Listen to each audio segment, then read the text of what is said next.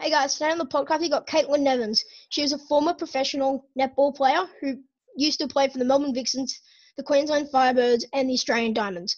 Hope you guys enjoy the podcast. My sisters really love meeting her. Thanks guys. What did you want to be when you were growing up? Oh, that's a really tough question. I think I wanted to copy off my parents, actually. They were both teachers. So I was exposed to teaching pretty early on in the piece, but I had a little injury when I was 15 years of age to my big toe and had to see a podiatrist. So I'm actually a podiatrist now. So I think that particular podiatrist was a really big influence on heading down that career path. Yeah. How would your oldest friend describe you? Oh, maybe daggy and organised. What are you most proud of in general life and career? I am really proud of my family. In terms of my career, I think representing the Australian Diamonds was really, really special moment. And I only played 5 caps for Australia, but I still pinch myself that I was able to wear the green and gold. And yeah, representing your country is a pretty amazing thing. Yeah. How do you handle hard times? Because you had one last year when you hurt your hip and couldn't play much in your last year. Yeah, I think that life deals, you have ups and downs with life, and I find that I try to focus on the things that I can control and not worry about the ones that I can't. So if I don't get selected in the team, I try to focus on the areas that I can improve. In terms of injury as well, you have to listen to all of the support staff around you and be guided by what they say and help you progressing back on court. So injuries can be really tough, but when you are injured, there's always things that you can do for your team. I was an extra set of eyes for the girls out there on court, so I helped with a little bit of coaching as well. But yeah, it can be tough, and you're okay. It's okay to feel a little bit disappointed with some setbacks that come along. But if you stay, I suppose, motivated and you have a great support network around you to help guide you through, you can certainly overcome them. Yeah. Was it hard moving from Melbourne down to Brisbane? Yeah, it was very hard because all of my family were in Victoria, and friends, of course. So it was a big move to head to the Queensland Firebirds, but it was a really successful move now that I reflect on it. At the time, there was no guarantees that I would get any court time playing with the Queensland Firebirds. So I just thought that it was the right decision, and I stepped out of my comfort zone and tried to earn the respect of all of these new teammates that I really didn't know much about. And I suppose that led to me working even harder than what I was doing down in Melbourne, and it certainly paid off in terms of my game, and I flourished in the purple dress. Yeah. What was the experience like playing for the Diamonds? Well, I remember the first game pulling on the green and gold dress and standing on the sideline singing the national anthem. I just had goosebumps all down my body. I was just overcome with nerves and excitement. And I didn't start that game, but I was put on around the third quarter.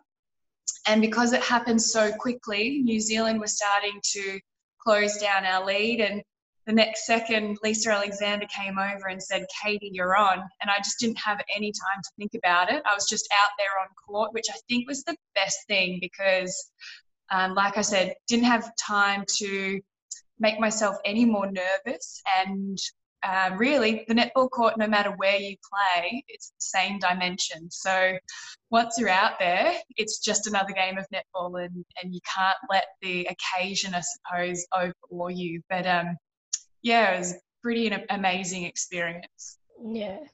What was it like playing for the Firebirds and the Vixens? Well, I suppose the Melbourne Vixens, to start off with, I grew up playing in country Victoria, and throughout all of my junior years, I aspired to play with the Melbourne Vixens. So to receive a playing contract with the Melbourne Vixens was an absolute dream come true. And the girls were all of my role models, and I was training and playing with this amazing group of women, and they showed me what it was like to be really professional at that elite level. And I suppose that taste of being with the Melbourne Vixens, I thought, I'd love to be able to play and regularly play out there on court. And with the Melbourne Vixens, I was an impact player, and I still had a great experience. And I suppose that's what also led me to the move to Queensland. I was hoping that I might be able to get a little bit more court time, possibly with a different team. And like I said, there was no guarantees. Rose Jenke, when she signed me, didn't say that I was going to be playing regularly or even starting. But I just thought, okay, this is another opportunity in a different state, different team, just to see whether I could get out there on court. And so playing with the Melbourne Vixens certainly set me up with the rest of my career with the Queensland Firebirds. But yeah, completely different teams, and with each team they have their own unique values and history. So I learnt a lot about the Firebirds' history when I moved to Queensland. I knew a little bit more about the Melbourne Vixens' history, like I said, growing up in country Victoria. Yeah. Have you always played centre? No. So when I was younger, I grew up in a small country town called Echuca, and I started my career as a goaler. And it wasn't until I tried out for my first state team that I realised that there was some very tall women out there, and I was shuffled into the mid-court. So I was a goal attack, and then I went to wing attack, centre, wing defence, back to centre, and then I finished my career as a wing attack. Yeah. What was your favourite position, centre or wing attack? I really like wing attack because it's really speedy. So yeah, I'd probably have to say I prefer wing attack, and it's because in the most recent years that's the position that I've been playing the most and I feel the most comfortable with. Yeah. What was your path to professional netball? So I actually started in basketball. I played for country Victoria a lot earlier than I made any netball state teams. I made my first netball state team when I was 15 and under.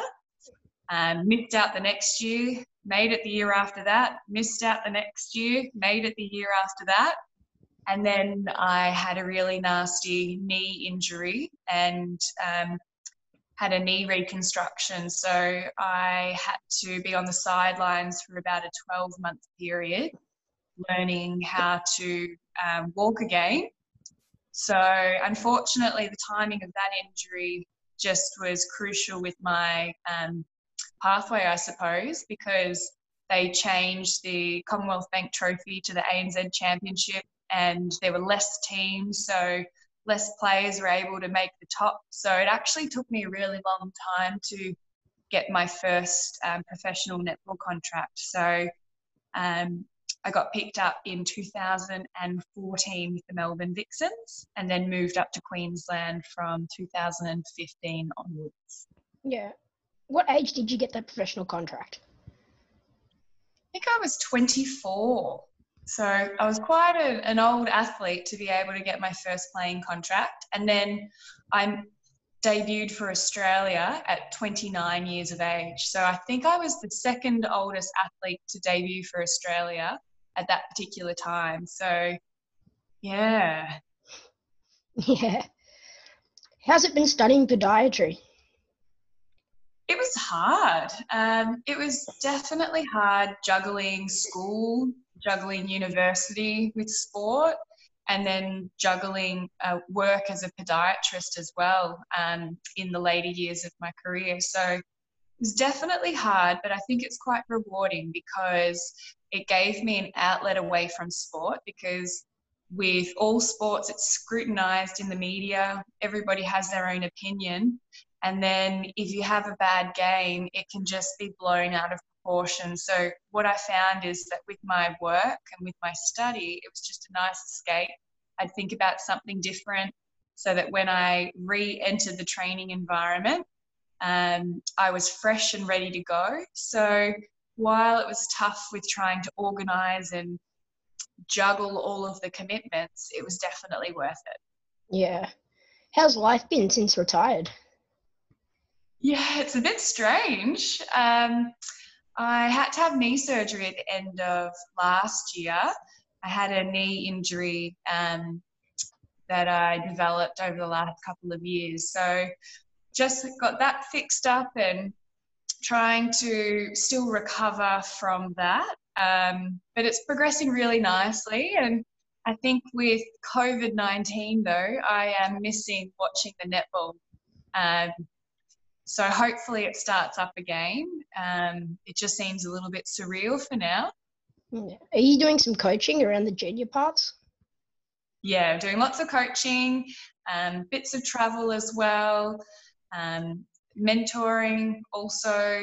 So still being involved with netball, working part-time as a podiatrist, and then the other time in the community with netball, helping to develop the next generation of kids. Yeah. How have you been keeping yourself busy and fit during this time? I have actually done a lot of fitness during this time. So my rehab process has led me to triathlons actually. So following surgery, I was allowed to swim first and then ride, and then I've been progressing with my running. So I've been trying to do all three of those disciplines throughout the course of the week, and I'm really enjoying the new challenge and just enjoying getting outside and some fresh air. Yeah. Who was the worst, when you guys went to a hotel, who was the worst roommate to have? Or just the worst person? Oh dear. Oh, no. I'd have to say that we were really, the way we organised our roommates was that our manager made sure that we would room with a different person every single time. And that was really helpful because you actually got to understand and develop relationships with each of the teammates. So if you had a bad roommate, which I wouldn't even say that I had a bad roommate, you wouldn't get annoyed with them because the next time you were with somebody else. So yeah, rotating was really good just because you got to see each of your teammates, and when you're on the away trips, that's when you actually develop stronger bonds than the home games. Yeah, anyone that did something really annoying or? Annoying. Oh gosh. Probably have some that messy, some that get up early, some that sleep later, lots of pranks, but no, I wouldn't say that I get annoyed from it though. It's always good fun. People trying to jump out of doors to scare somebody. There was lots of recordings of people being scared. Yeah. What's the best way to describe you right now? Probably calm and relaxed. Happy. What advice would you give a 12-year-old today? I would say if you have a dream, it's worthwhile chasing. It requires lots of hard work and lots of perseverance, but it's definitely worth chasing. Thanks for coming on today, Caitlin. No problems, Max. Thanks. So that was Caitlin Evans on the podcast today. I hope you enjoyed her story on how she became a professional netball player. Don't forget to like the video on YouTube and subscribe on Apple Podcasts. Really hope you guys enjoyed. See you in the next